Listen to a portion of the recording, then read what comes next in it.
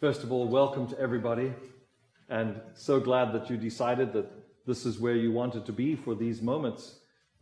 We don't take it for granted that you are here. We're glad that you decided to come for whatever reason, and we hope that what we do here is uplifting in the sense of encouragement and help.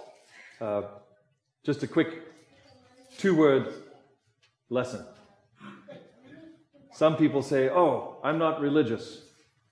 I love it when they say that.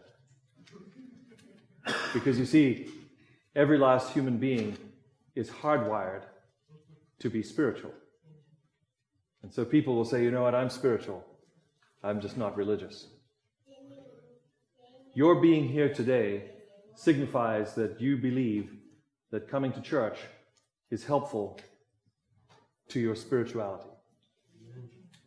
Because you see, the naughty little question that I like to ask is, if you don't come to church, are you going to hell? No. And 100% of the people that I have ever asked that question to have always said, no. So then I get to ask my other little question. You see, I like it because I know I'm leading people along. So why do you? So why did you? See, so if you think about that, if you came to church today because you wanted the opportunity in a congregative sense to worship God, if you wanted the opportunity to see a bunch of your friends and family and to encourage them in their relationship with God, their own spiritual connection, then you're in the right place at the right time. My hope, too, is that there are other places and other things and other situations that you will find yourself in that will also help you. Reading scripture yourself, praying yourself, meeting with other people who do that on a regular basis in smaller groups is another good way. And I know that a number of you are participating in those kinds of activities as well. These are support mechanisms for your spiritual life. Because as we know from the trainers who want to make us all fit and buff, if you don't use it, you lose it. Yeah, that's what happens. And it's mental that this happens. It's physical that this happens. It's also social that this happens. So thank you. Thank you for deciding that coming and being a part of this church service would be helpful to you. So I begin with a smash-up derby. How's that? How many of you have ever been to a county fair? Okay, I know you Californians think that you're all cool to be living in LA, but I do also know that there are Californians who wear cowboy boots and have horses. I think they live in Agua Dulce, right? Okay, and they have horses, and they know what a combine harvester is. And, you know, in fact, this morning, Jordan Thornburg was talking about the fact that there are farmers in the Napa Valley, and of course they farm grapes, but it's farming and it's in the dirt. And so when they see, you know, preppy people coming from the east, it's sort of like, oh my goodness, what are you doing here? You know, they don't understand how hard we have to work here in the Napa Valley. They just see all the wealth. But it's work. It's hard work. And the people who work the dirt, the people that work the dirt in this country, they like to get together and they like to have fun. And oftentimes that's what happens at a county fair. Now, one of my favorite parts about living in Ohio, now you know where this is going, right? My favorite parts about living on Fairgrounds Road, that was my address, number 6, Fairgrounds Road. So you know what else was on that road, right? The fairgrounds. And we used to have to make a decision. Are we going to be willing to listen to the noise of the fair during the time that it was on? Or were we going to go and do other things until late at night, until all the noise was finished, and then come back to our house? Well, we just had that attitude, if you can't beat them, join them.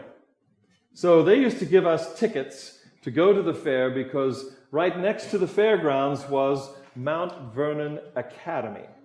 This is an academy that the Seventh-day Adventist Church had been operating since the 1890s.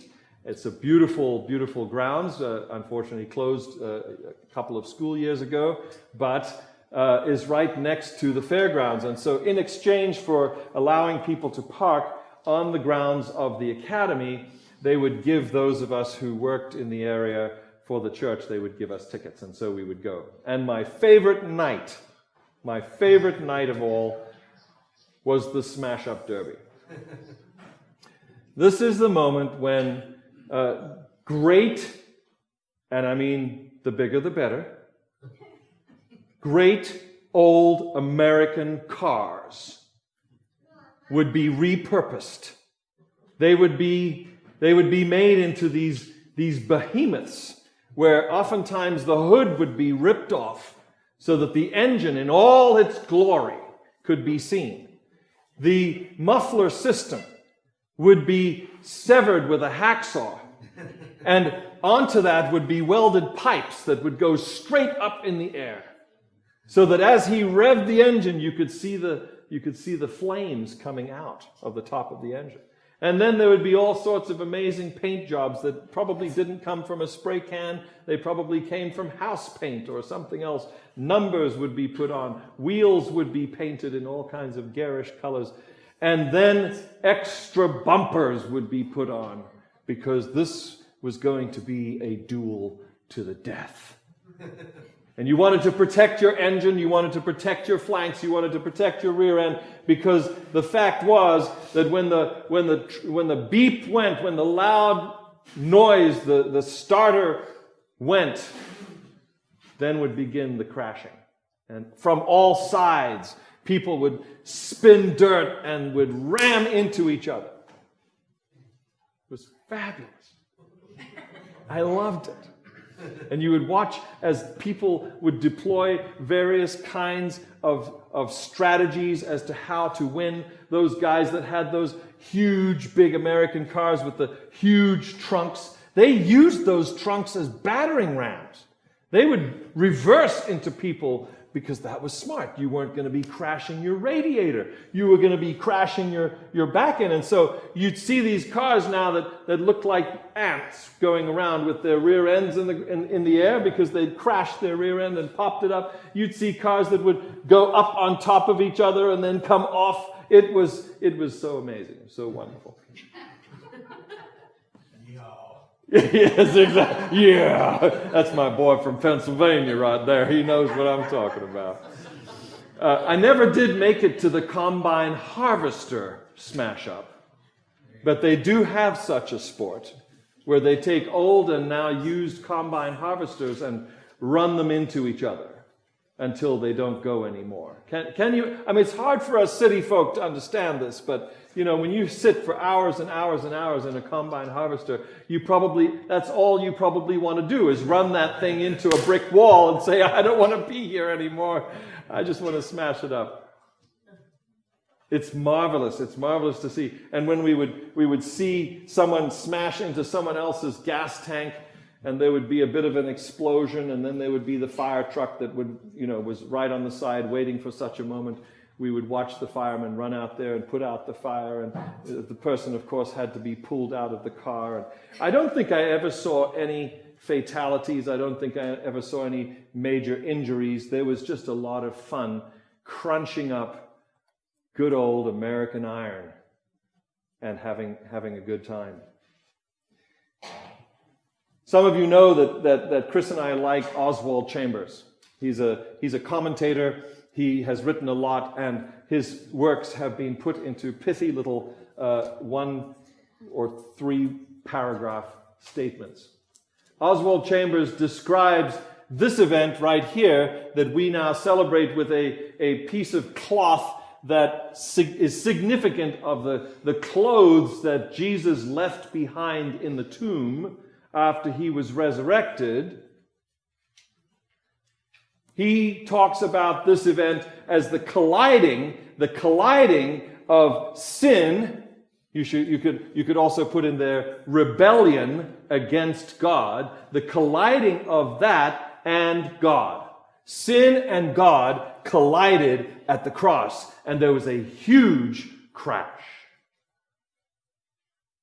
And God won. God won. Sin was vanquished. Sin was no more. It was as if they'd hit radiators and God had this huge bumper and he had just absolutely smashed the engine of sin, and so they could no longer go. The car was dead, and out comes the tow truck, which happens so many times in this event. Everybody goes to the side while the dead ones in the middle, the dead cars that cannot move anymore, whose transmissions are gone or whose axles are broken, they all get dragged off the battlefield. Well, sin, the rebellion of humanity, was dragged off of the battlefield. When Jesus came, and of his own decision, of his own power, he lays down his life. Let's not forget this. I try to emphasize it, and when I hear you telling me, I'll know that you have remembered. Rome did not kill Jesus. The Jews did not kill Jesus. Jesus told his own disciples, I will lay down my life and I will take it up. We're talking about the Almighty God. We're talking about Jesus being 100% God and 100% human at the same time. Yeah, it's hard for us to wrap our minds around. It's a mystery. It's the mystery of the incarnation. But that is what happened at the cross. This moment where Jesus lays down his life, and then later on, 3 days later, he rises up again. This is his power. This is his doing. This is his plan. This is the plan that God had to save humanity. And sin dies. The crash. This puts us into an interesting situation, though. Theologians, or people who study the God stuff in the world, want to tell us that because of this event, we are saved. But then the more realistic amongst us say, yes, we have salvation, we are saved. That's a technicality, because in fact, we're still here.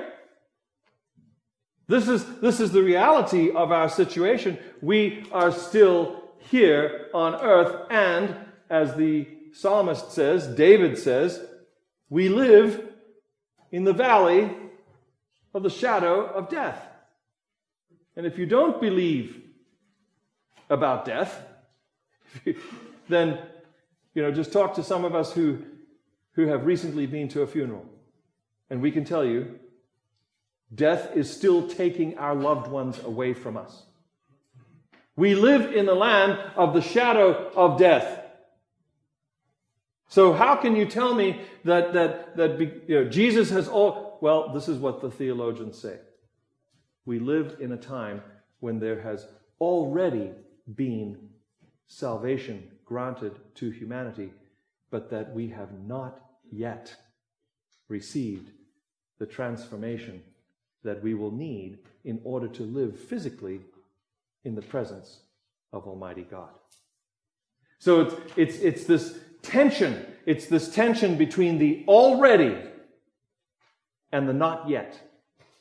So if you can hold that concept in your mind, you understand that this is the real situation. Even though there was a crash up between God and sin that happened at the cross, the rest of the story is still playing out, and we haven't come to that time, we haven't come to that place where sin and death have been totally eradicated, and there's no more of that anymore, because, as I just put it in my own terms, because I'm a simple man, the big change hasn't happened yet. So we live with this tension. So this is where the Apostle Paul comes to us as a teacher. We call him an apostle, but just understand that when Jesus met him on the road to Damascus and told him, look, dude, you are kicking against me, Paul kind of looks up into this bright light. He's blinded. He says, well, who are you? And Jesus says, I am Jesus, and you are persecuting me. By going after my people, you are persecuting me. Paul is blinded, as you remember, and then he goes to Damascus. He is then healed. Some of us believe that he was not healed completely, and that ever after that he was somewhat blind, not completely able to see. He goes off into the wilderness, not for 1 year, not for 2 years, but for 3 years he goes off into the wilderness. And as I said, he had his hard drive reformatted. Because as a rabbi, he would have known all of the Hebrew scriptures. He would have known them by heart. They would have all been up here. He didn't have to carry the scrolls with him because he had them memorized.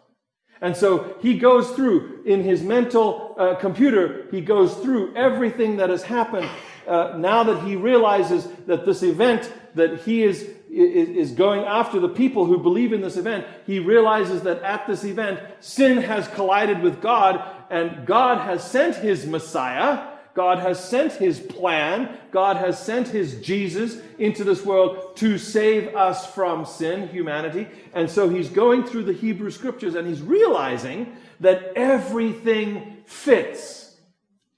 What was foretold that would happen was now already past. It has happened. And so this is why he can come to the disciples later on and be introduced as he was by Barnabas, son of encouragement. Barnabas introduces him to these people who are still afraid of him because he was the persecutor of Christians, and say, look, I have had time with Jesus. He has spoken directly to me, and now I am a believer. This person that I did not believe in, now I believe in. For Paul himself, he had this crash up that had happened with his own understanding and with God. God had directly influenced him, and that is why he claimed to be an apostle, is because he had met Jesus personally through vision. He comes now and he says in his huge big book that he writes to his friends in Rome, the church in Rome, he writes to them and he says in chapter 5, beginning in verse 1, that we now are justified through faith. Okay? And this is, my friends, this is jargon. This is biblical. What does it mean to be justified? Are we secretaries and we're justifying a margin? We're putting something right. We know that that's what it means to be justified. But when we use this in the Christian context, simply put, we were out of whack with God. We were separated from God. And Jesus comes and he reconnects us. Come on, that's easy to understand, right? It's way easier than justification.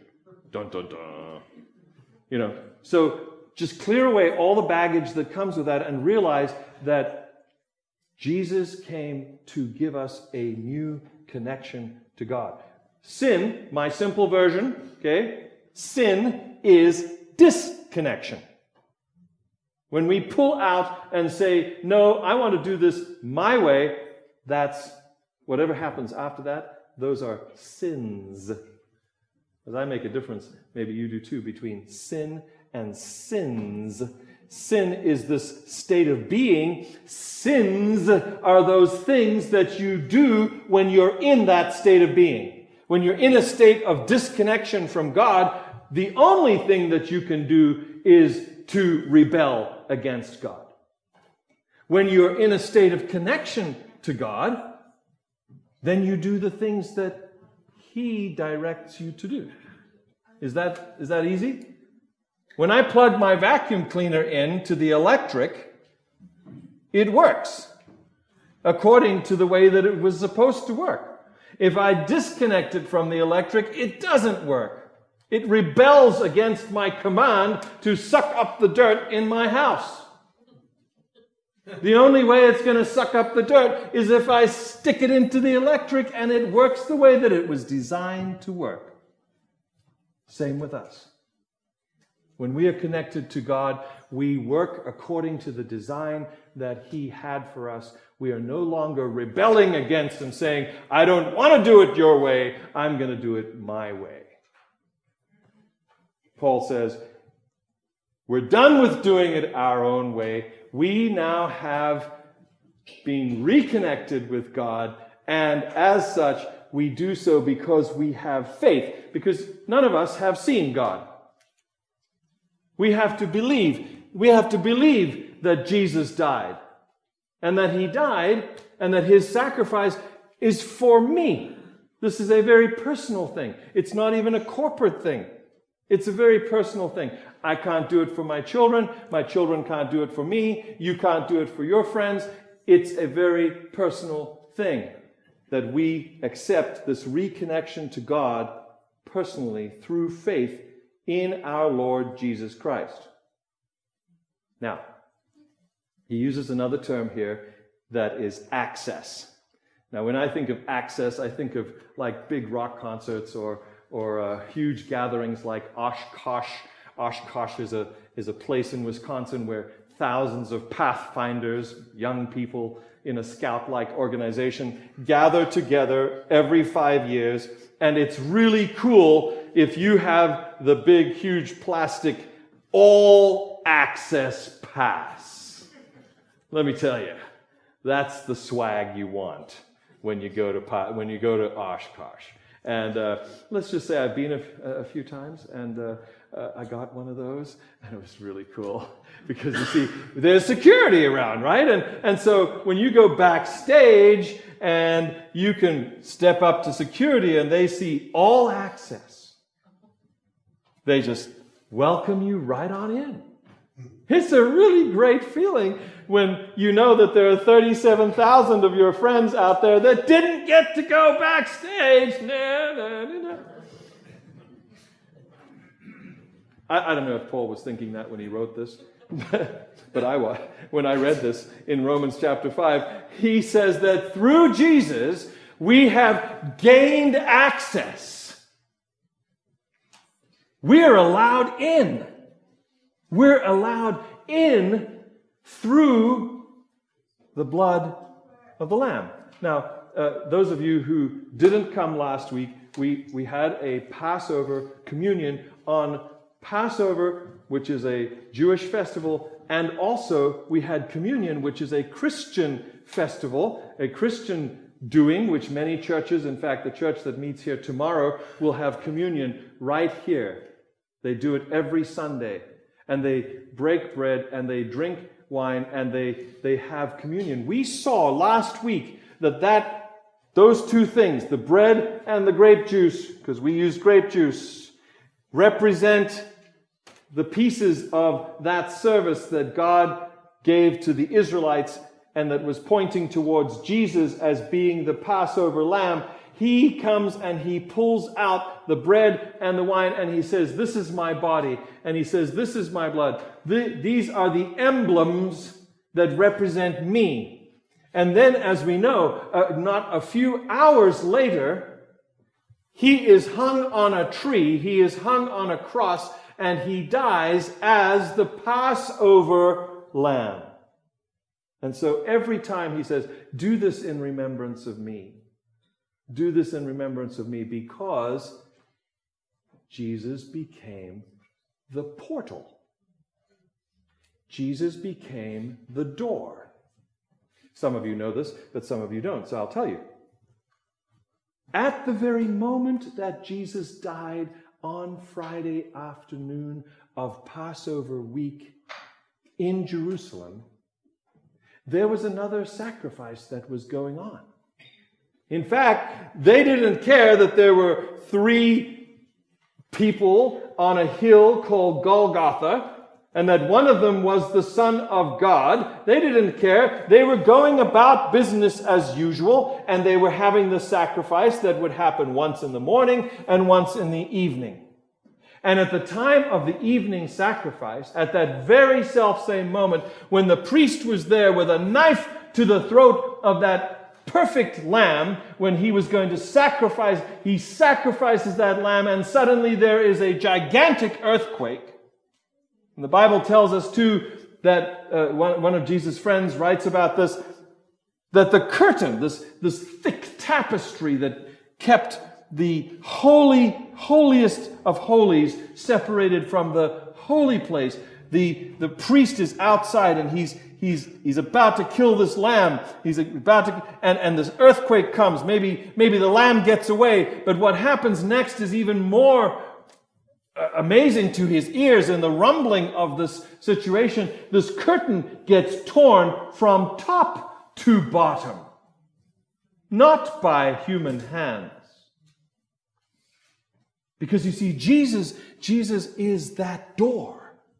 Jesus is that curtain. Jesus is that portal that grants us access into the very presence of God. Inside the holiest of holies, it's a two-apartment temple. You have the bread on the one side and you have the candlestick on the other, and then you had the altar of incense in front of the curtain, and it's woven and it has gold thread and it's very beautiful, and then on the other side you have the Ark of the Covenant. That's all you have in there. And inside that you have the Ten Commandment pieces, and you have the manna, and you have Aaron's rod that budded. You know, these are the things that you have inside the holiest of holies. And you have the two angels on top. Specific. If you want to know what's very important to God, look at what he gives specific instructions for in the Bible. And you know, his instructions about how to build the tabernacle, how to build the temple, were very, very specific. And he said, I've got some people that I've chosen who have skills in doing exactly the kind of work that we need. Skills in building things with wood. Skills with building things with gold and with bronze. Choose those people because I've given them special skills, and they're going to make these things because these things will represent the kind of person that I am. So he has the two covering cherubs on the side of this box. And that when he came and his presence was inside that temple, there would be smoke. Because you see, God cannot be described in human terms. And so all we know about God visiting his people is that it was glorious, and that there was smoke, and there was this Shekinah glory. Well, now the curtain gets torn. And you can be that priest with me today. You're at the outside of the temple, and now you're looking through the holy place. The bread's there, the candlestick is there, the altar of incense, and maybe the altar of incense gets knocked over because now the curtain is open, and for the first time, maybe for that priest, you are seeing the very throne of God.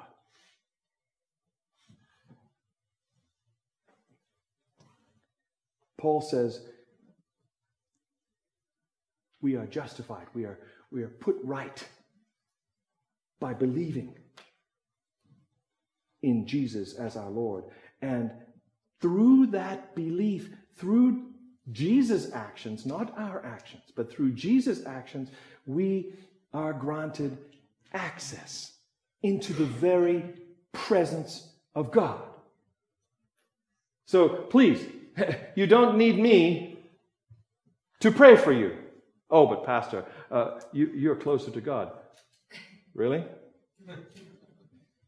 You don't know the wickedness of my heart. You don't know I am a sinful, broken human being just like you. My job is to encourage you to have a personal relationship with the Father, to have nothing in between. And guess what?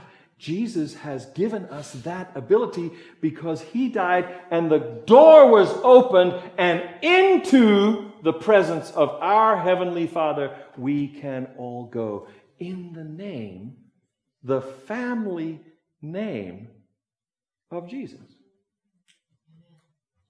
If you haven't plugged that into the third commandment, I'll do it for you right now. The third commandment in most Bibles says, don't take the Lord's name in vain. Well, what if that's our family name? It would be easy to understand that as a patriarch in a family, as a leading person in a family, you would say to your son or to your daughter, please don't do anything that's going to make our family look bad. Maybe you've even heard that from your parents.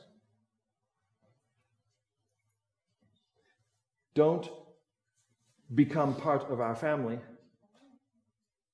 and then turn around and do something that makes our family look bad. That's the third commandment. You thought it was all about, saying the name of Jesus as a curse word. Well, yeah, that's kind of a nasty thing. Some people, that's all they know about the name of Jesus, is that they use it as an expletive or an expletive. And it has a certain ring to it. Jesus Christ. It, kind of makes your mouth feel good when you say it. And if you say it really loud, it makes you feel even better. Kind of like some other words that we tend to use a lot. That's why we use them, because they make us feel better somehow. But it's not that really that's being talked about here. It's honoring this person who is now given us full access into the family of God. And that's why we pray in Jesus' name. We pray in the family name.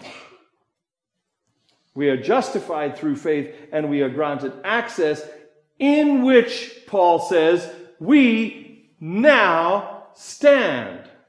So, if you didn't believe me before when I told you that I believe that the kingdom of heaven is here, please understand that Jesus was the one who said that, and now Paul is saying it again. So I get to say it again. The kingdom of heaven has broken into, if you like, has descended in the form of Jesus and has broken into human history and given us the ability through Jesus, through this portal, to be in the very presence of our Father, the Creator God of the universe. Paul says that this gives way to hope. And let me tell you,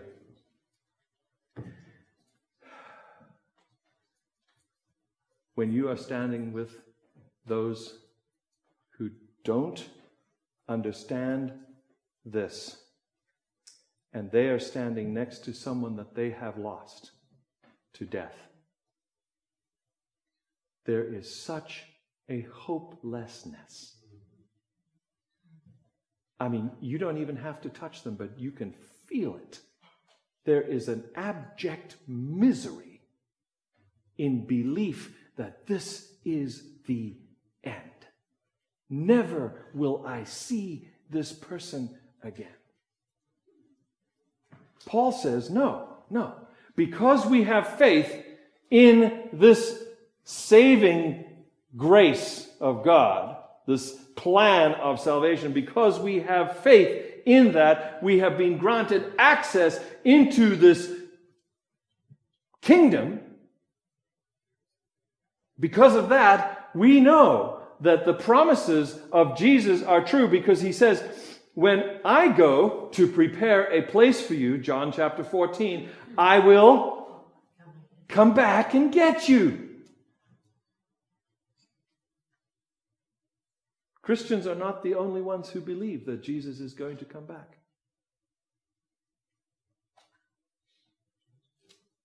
There are millions of other people in the world that are looking for a Savior. Millions who are not Christian. They want the hope too. They want to know that even though we live in this already and not yet, that Jesus has made a way, and that you can live in this tension by being inside the gate. Chris, as we were discussing this, Chris brought up C.S. Lewis and the whole idea of the room, the shed in the last book of his trilogy, of his whole series, The Chronicles of Narnia, where the inside of the room is a whole lot bigger than what the shed looked like from the outside. Kind of is like Jesus saying, you don't even have any idea about the kingdom of heaven. You don't know. Just follow me and I will take you there. I'm going to prepare a place for you to be there so that where I am, there you will be. That's all that the promise says. It doesn't say what it's going to be like exactly. It just says we're going to be there together with God. This week I but I chose to attend a seminar in Long Beach put on by the Pacific Union of Seventh-day Adventists, and we listened to several preachers that were very good, and the one guy was elaborating on this whole topic, and the idea that he brought is that our imagination is so small that we better just accept that He is Almighty God and that He knows so much more than we know, that yes, heaven is going to be so much more than we can imagine.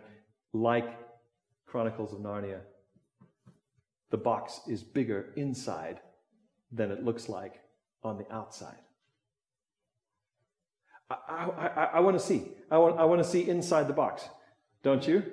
Jesus has made a way for us to get inside and to be a part of His kingdom now, and to live now as if we are part of His kingdom, even though, tension, even though we still reside physically in the valley of the shadow of death.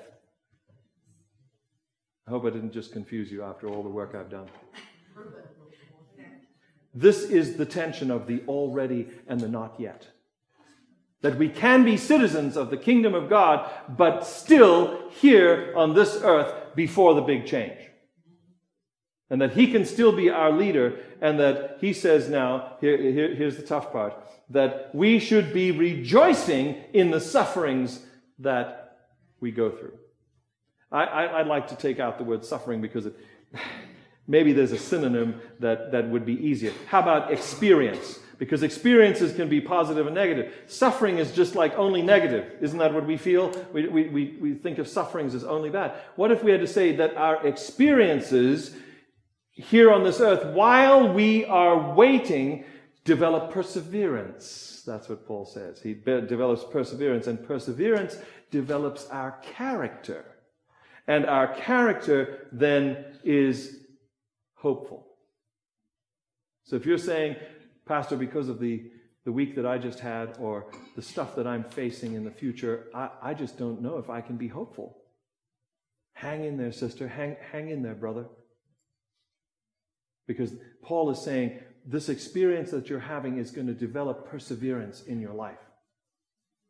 And that the Spirit of God living in you is going to be giving you the strength to deal with the difficulties of having to live still in the valley of the shadow of death with all of its troubles and all of its craziness. It's crazy out there. Okay? When people decide that they are going to live for themselves, guilty, you end up doing some crazy stuff that you know is not going to be something that God is happy about. Isn't that why we come to church? We come to church because we need somebody to say, can I pray for you? Can I bear your burdens? That's why I love church. Because we get to encourage each other. Because we are going through sufferings. We are having to persevere. We are having to dig deep. We are having to trust. These are difficult things for everybody. But together we can encourage each other and keep each other accountable to the fact that we live in, because of the cross, we live in the kingdom of heaven. What's coming after the big change? I believe it's going to be amazing. I believe that there is nothing in this part of my experience that is going to compare to the second part of my eternal experience. And therefore, I say, as I've said before, ain't nothing going to keep me from experiencing that. It's not worth it. It's just not worth it. There's nothing in this life that is going to keep me from saying yes to Jesus and his kingdom, because that's the portal. That's what gets you in. If it's your desire to be a part of this kingdom, and or to say this week, I know last week is gone, and we can't do anything about last week, but this week coming up, what about you saying with me, Jesus, I need your help to live in the already and the not yet, in this tension of waiting for you to come. I need your help. I can't do it myself. Anyone else want to say yes? You want to say, yeah, that's me. Jesus, please help me this week. Amen. Amen.